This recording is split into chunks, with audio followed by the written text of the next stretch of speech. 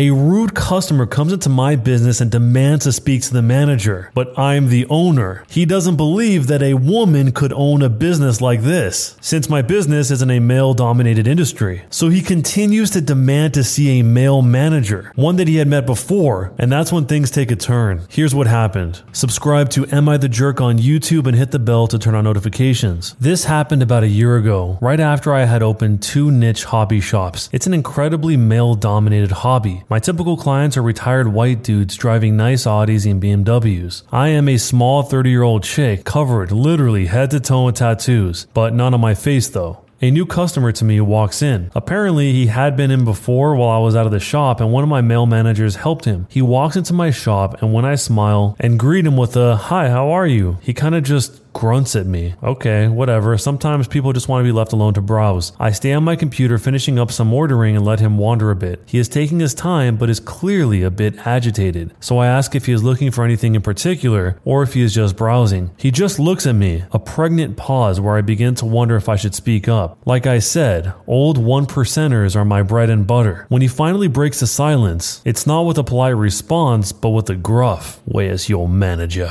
I have been in retail for 15 years.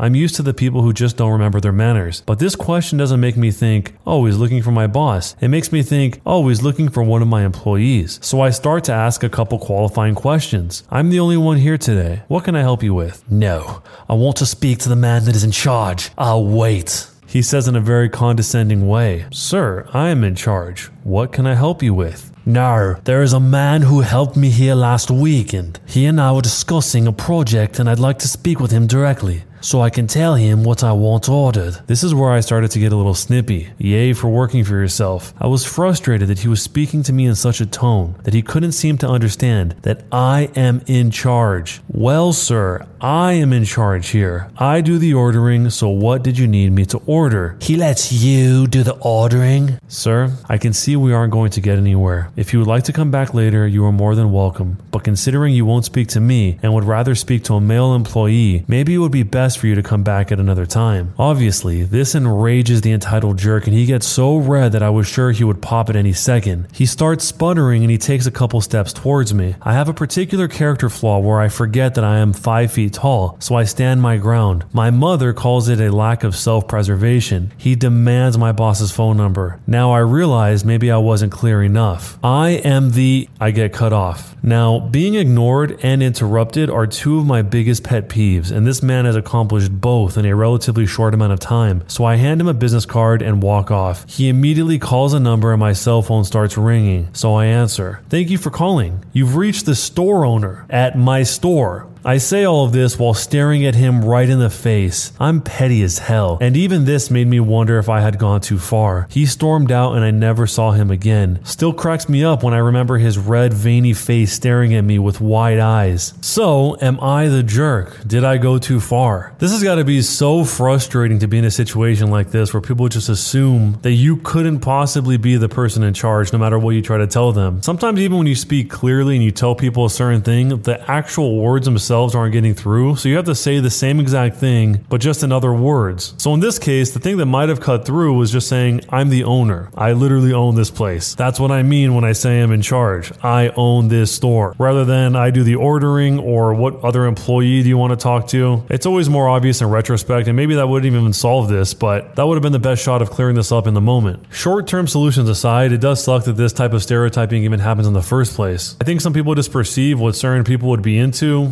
and that is their worldview. They won't look at it in any other way. So if this was you and this was your business, and one of your customers acted like this with you, what would you do? Let me know down below, and jerk or not a jerk and why. Before we jump into the next story, don't forget to subscribe to the second channel where you can hear some personal stories of mine, and you could submit your own stories too. Link in the description. Am I the jerk for not attending my friend's wedding on the day of my family's death anniversary? I'm a 35-year-old female, and 7 years ago, I lost my husband, daughter, and mother to a car accident. They were hit by a drunk driver that drove through a red light and killed all of them on impact. Their deaths greatly affected me, and if it weren't for my friends and years of therapy, I would be in a much lower place. I am thankful for their support and have been able to process my grief properly. 2 years ago, I took a job offer that provided more benefits than my current one and moved far away from my city to another. I travel back to occasionally meet up with friends and of course to visit my family's graves on their death anniversary. It's a 7-hour car drive or around an hour by plane. Due to COVID last year, I drove to avoid contact with people and stayed in my old house. This year, I plan to do the same thing but ran into an issue with my friend having her wedding in my old city. My 33-year-old friend Amy announced that she was engaged last year to her boyfriend of 3 months. My friend group and I were quite shocked as we had never met him, nor did we know she was dating anyone as we usually tell each other. But nonetheless, we congratulated her and we were happy for her. They were supposed to have their wedding last year but couldn't due to COVID and postponed it to this year. We are not in the US, by the way, and COVID cases are now less than 10 here in my country. We are allowed gatherings of less than 15 people, and that is what Amy decided to do for her wedding. About a week ago, Amy called me privately to tell me her plans for her wedding. She told me that she is having it on the same day of my family's death anniversary and would like me to not visit their graves and just attend the wedding instead. I was quite shocked that the wedding was planned that specific day and questioned as to why she picked that day. Amy told me she just liked the numbered date and told me that I can't just gatekeep a certain day. Then I asked her why can't I go visit my family's grave. She told me she doesn't want my sadness and grief to take attention to her wedding. I was incredibly stunned at what she said. I know I am quite emotional, but I know how to compose and behave myself at certain events. Here's where I think I am the jerk. I told Amy that unfortunately I will not miss out on visiting my family's graves. I tried to ask for a compromise and told her if my emotions were that much of a problem, I'll attend their graves after the wedding was over. She said she wants my support for the entire day and dedicate it towards her, but she'll think about my offer. It's been a week and I have not heard from her. I feel like I should just go to the wedding to keep the peace as I owe it to her, especially after all the support and love she gave after my family's death, but it still doesn't feel right to just attend the wedding and forget about my family. Would I be the jerk if I told her I won't be attending the wedding at all if she hasn't reached a decision? But before you decide, there's an update from the future. I did what some of you suggested and called my other friends to let them know what Amy had asked of me. They were quite livid and angry for me as they had no idea what Amy was planning for the wedding. We arranged a Zoom call with her the next day to discuss why she is being so insensitive to me. Well, the call was quite the battle. It started off calm and then Amy just blew up. You guys were right when you said that Amy was jealous of the attention that I had received during the time of my family's death anniversary. Her wedding was a way to shift the attention towards her. She tried to explain to us, by having the wedding on that day, it will turn a negative situation into a positive one. When she realized she wasn't convincing enough, it felt as though a mask had fallen from her face as she started yelling and insulting me. She said that she is tired of having to play the supportive friend role and that it's been 7 years. I should just get over it by now or go join my family in the ground. My friend lost her anger and called her every name in the book. I'm honestly shocked and disappointed at the person who used to be my friend. It breaks my heart knowing I lost another person in my life, but I guess you guys are right in the sense that she never really was a friend. I now look back at our friendship and realize that it was often one-sided on my part. I wish it didn't take me so long to realize it. No one in our friend group of 6 people are going to her wedding now. We have decided to go no contact with Amy and block her on all social media. My friends have offered to go visit my family's graves together with me. I accepted, and we are now planning to also make a scrapbook with my family's pictures. For once, I am actually looking forward to this day, and we'll start to plan more eventful activities like this. Thank you once again to everyone for helping me through this, and please remember, do not drink and drive. I am begging you, please don't. Drive safely, everyone. So in the end, am I the jerk for not attending my friend's wedding on the day of my family's death anniversary?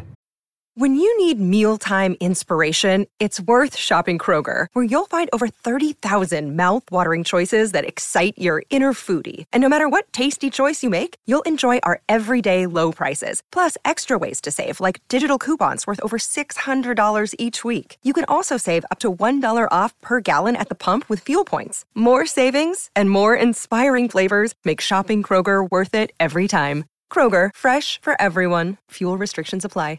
Grand Canyon University makes earning your degree possible with over 130 academic programs for traditional campus students with more than 80 bachelor's programs offered online.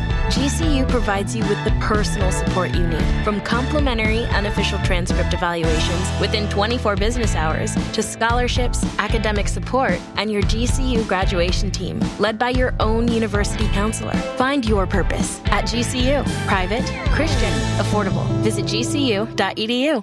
I think I, along with many people in the responses, were on the same wavelength when it comes to what they assumed the story was going to be when they first read the title. I really thought it was just going to be a coincidence or an accident or something, but the friend actually specifically chose that date because she was trying to turn a negative into a positive, and as a side bonus, she also likes that number of day. That's a really strange thing to do without talking to that person first, the person whose negative it is. It's the OP's negative day here. One of the top responses also interpreted it as that same thing initially. I read the title and thought it would be a nuanced tale. Perhaps the friend was unaware or forgot what the date meant after so many years. Perhaps it was the only date available after having to reschedule due to COVID, and the OP could have visited the graves and gone to the wedding, but in their grief couldn't handle witnessing any happy occasion on this date. Thus brings us to a sad tale of an OP that needed help moving past their understandably huge grief. But no, the friend is downright evil and stupid. Picked the date to purposely mess with the OP and didn't have the brain cells to realize ordering someone to not even visit their family graves wasn't going to fly. So even if she was trying to turn something that was a negative into a positive, and if she just really liked that date based on the number for some reason, why would you tell somebody they can't visit their family's graves on that day? Then the OP makes a suggestion, well, what about if I go visit them after the wedding? The OP is basically trying to compromise every way they can, and there's not even a clear response to that. If this really is, like the OP says, all about attention, then that is a pretty sad way to get attention. But let me know how you see the situation down below, and jerk or not a jerk, and why. My wife told her friends that she settled for me, and I'm not sure what to do. We have a perfect marriage. We've been together for 9 years, married for 4. We rarely fight, and we're often intimate. We go out on date nights, send memes to each other, the works. Recently, we got news that her ex-boyfriend overdosed and passed away. Now, my wife has no connection to him, so we expressed our condolences to his family over text and nothing more. She often goes out with her friends, and I always let her. I have no problem with it because I used to trust her 100%. I had to work late, so I told my wife that if she wants, she can call her friends over to our place since I wouldn't be around. Well, the rains were heavy and our office was told to leave early because some light flooding was taking place on the roads. I reached home and I could tell her friends were there, so I quietly went to our room unnoticed. Everyone was speaking quite loudly though, so I could hear a lot, and the ex-boyfriend came up in the conversation. My wife said that 4 years into our relationship, she got a call from her ex-boyfriend, who lived in a trailer, offering to help her see the world. She said she had a bag packed and was ready to leave, but in the end decided not to and settled for the stability that I was giving her. I didn't know about any of this. She never told me, and she says that she apparently settled for me. One of her friends asked if she ever regretted her choice, and she said that she used to, but not recently. I guess that's it, right? I'm not unstable enough for her to be attracted to me. She has to settle for someone like me. That one word just keeps revolving in my head. I slipped out of the house and went to a cafe to gather my thoughts, but got a call from her asking me where I was, that I was due home half an hour ago. I went back and she greeted me with a hug and a kiss as always, but I wasn't really into it, and she asked me why my mood was off. I mumbled something like stress from work and went to bed, skipping dinner and our usual alone time, except I couldn't sleep. I woke up a few hours later into the night and sat on the balcony thinking about how I'm not good enough for her, about how I'm sure she doesn't love me. I know she at least loves me a little, but even for that, I have no guarantee. It's the next day now. I didn't sleep much last night and my wife is still asleep. I didn't tell anyone anything about what she said because I just can't. What do I do here, guys? Should I even talk to her? Divorce? Is there any hope for us moving forward? Does she even want to move forward? I don't know. I'm sorry for how jumbled up this is. My head is not really in a good place right now. Jumping into the future, there is an update. I made a post the other day about my wife saying something jarring. Some people asked for an update, so here it is. Well, immediately after the revelation, first I drove to a nearby town down and took 2 days just for me and my thoughts. I called in sick from work and I told my wife that I was visiting a cousin. I then read all the comments you guys had for me. I really wanted to reply to some, but the thread was locked. But I nevertheless read each one and it was a lot of mixed advice. Everyone was advising me to talk to her, but everyone had different views on what to say to her. Some said to just ask for a divorce. Some said ask her what she meant. Some defended her and told me that I misunderstood everything. I decided to go for the middle option. Yesterday, I finally confronted her about it. I walked in and she came up to me for our hug, but I didn't really give one back. She asked me what was wrong and I told her we had to talk. I sat her down.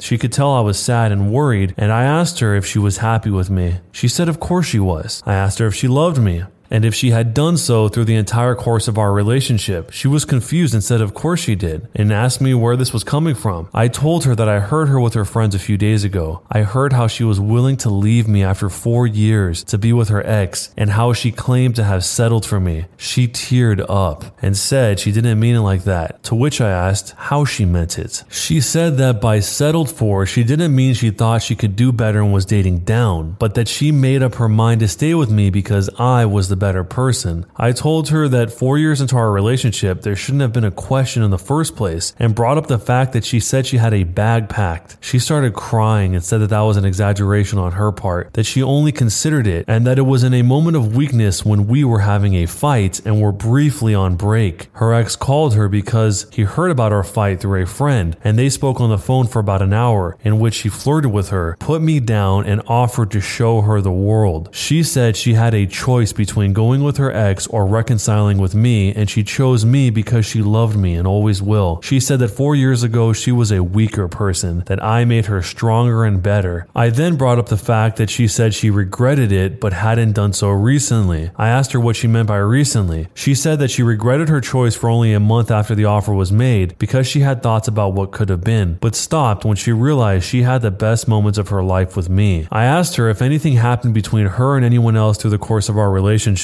to which she said that she never cheated on me and never will, and I believe her. We were both crying at this stage and we just hugged and sat together. She apologized for what she said and for what she was like 5 years ago. I apologized for listening in on a private conversation without telling her and for doubting that she loved me. I'm really happy that it was nothing but a misunderstanding, and I'm glad we were able to come out stronger. Some people mentioned that I should get a DNA test for the kids, but we don't have any kids, so that's not a problem. Also, she mentioned possibly having survivor's guilt, so we're going to look into that too. So what do you think we should do from here? I know most people think that this is a happy ending and everything is fine and the OP is happy with the outcome as well, but something about this doesn't feel right to me. It sounds like she's an expert in knowing what he would want her to say, and she just said the perfect combination of words to disarm him, but not really answer anything. The real answer in plain English would be, I wasn't sure about you, I was into him, but I chose you. And maybe that's what some of you got out of her explanation, but that's not really what I got from it. Somebody else who sees it a little bit differently said, this is not a good update, OP.